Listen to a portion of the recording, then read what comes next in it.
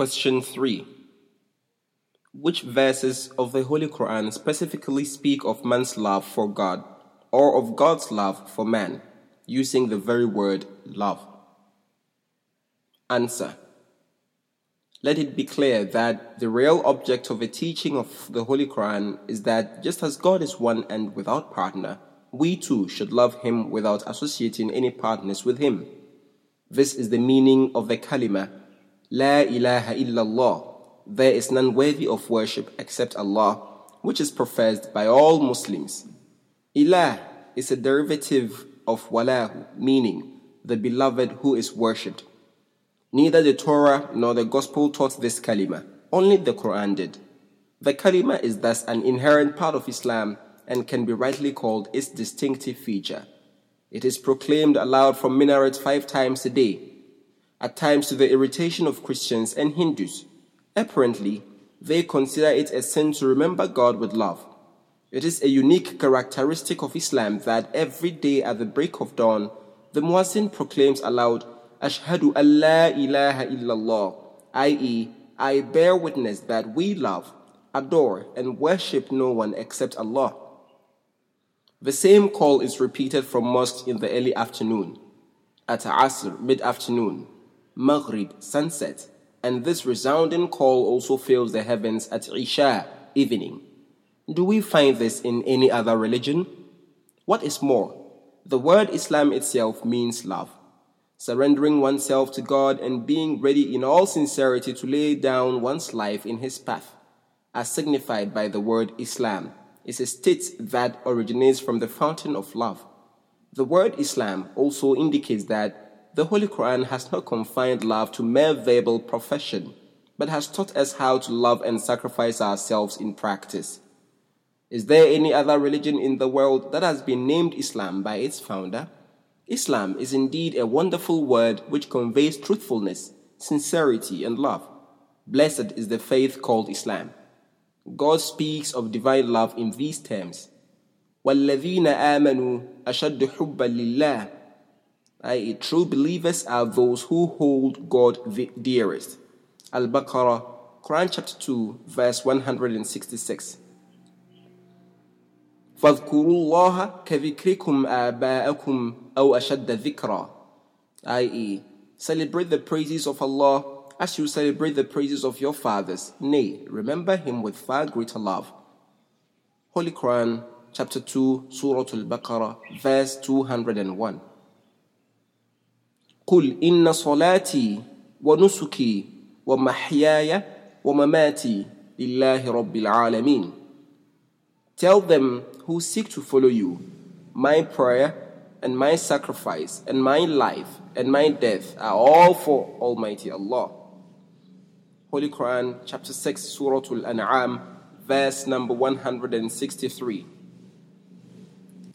This means that whoever wishes to follow the Holy Prophet ﷺ should offer the same sacrifice. Elsewhere, he says that if you hold your own life, your friends, your property, and your wealth dearer than God and His Messenger ﷺ, then go your separate ways until God decides.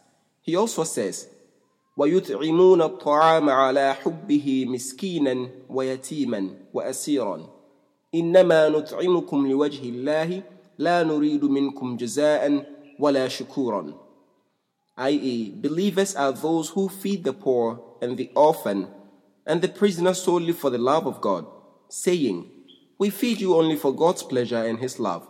We desire neither reward nor gratitude from you.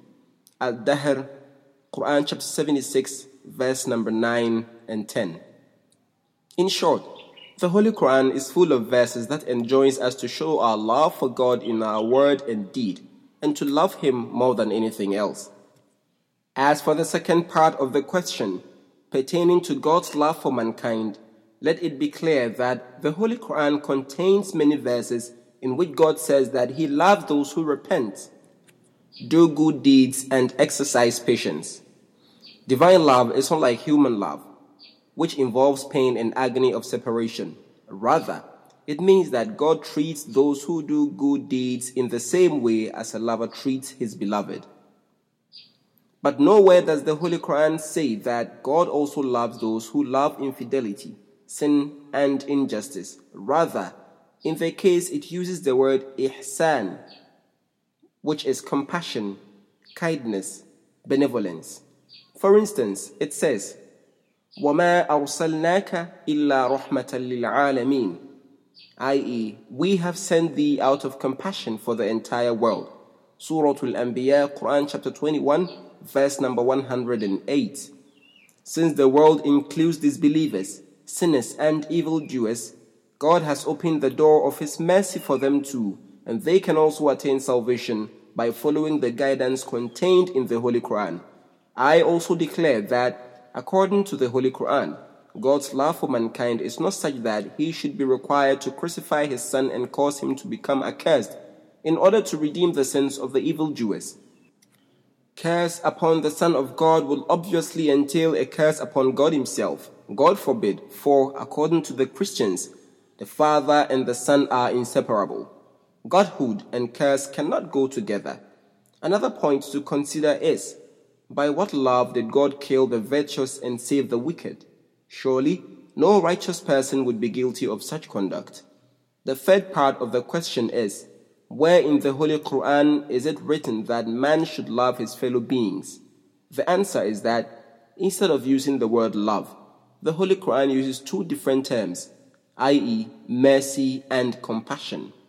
The word love has been used specifically for God because love culminates in worship. Whenever the word love has been used in connection with human relationships, it does not imply true love. According to Islamic teaching, true love is only for God. Every other love is unreal and is only called love in the figurative sense. But in the case of mankind, the Holy Quran uses the words mercy and kindness instead of love. For love results in worship, while compassion results in sympathy. It is because of their failure to understand this difference that people of other faiths have conferred upon God's creatures what was in fact due to God. I do not believe that Jesus could ever have taught such idolatry. I would rather believe that such abhorrent teachings were added to the Gospels at a later stage, and Jesus was unjustly blamed for them. In short, the Holy Quran uses the word compassion in relation to mankind, as He says, تَوَاصَوْا بِالْحَقِّ, Al-Asr, Quran chapter 103, verse number 4, and وَتَوَاصَوْا بِالْمَرْحَمَةِ, that is Al-Balad, Quran chapter 90, verse 18, i.e., believers are those who exhort one another to truth and compassion. Elsewhere, He says, إِنَّ اللَّهَ يَأْمُرُ بِالْعَدْلِ وَالْإِحْسَانِ وَإِيتَاءِ ذِي الْقُرْبَى. That is, God enjoins you to show justice to all people. And if you wish to go further, then be kind to them. And, better still, show such compassion towards your fellow beings as you would do towards your own kindred. An-Nahl, Quran chapter 16, verse number 91. Just consider whether there could be a better teaching than one that does not stop at enjoining compassion for mankind, but goes further and teaches Ita'i dhil qurba, being kind to others just as one is kind to one's kindred, which results from a natural desire to do good. Often, one who shows kindness expects something in return and at times shows resentment towards those who fail to acknowledge it. Occasionally, swayed by one's emotions, one might even remind others of what one has done for them.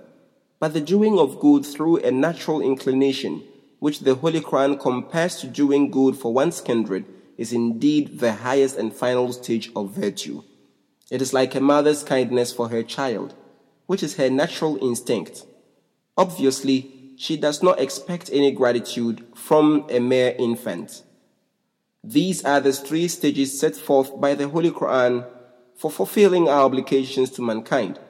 But when we look at the Torah and the Gospel, we must admit that we do not find such sublime teachings regarding our obligations to our fellow beings. How can we expect them to teach us the third stage of compassion when they have not even fully comprehended the first two? The Torah was revealed only for the Jews, and the Messiah came solely for the lost sheep of Israel. Therefore, they were both unconcerned with other people and did not teach about justice and kindness towards them. Their teachings remained confined to the Israelites. If this was not so, why did Jesus, hearing the cries and humble entreaties of a Gentile woman, refuse to show her mercy and say that he had been sent only for the children of Israel?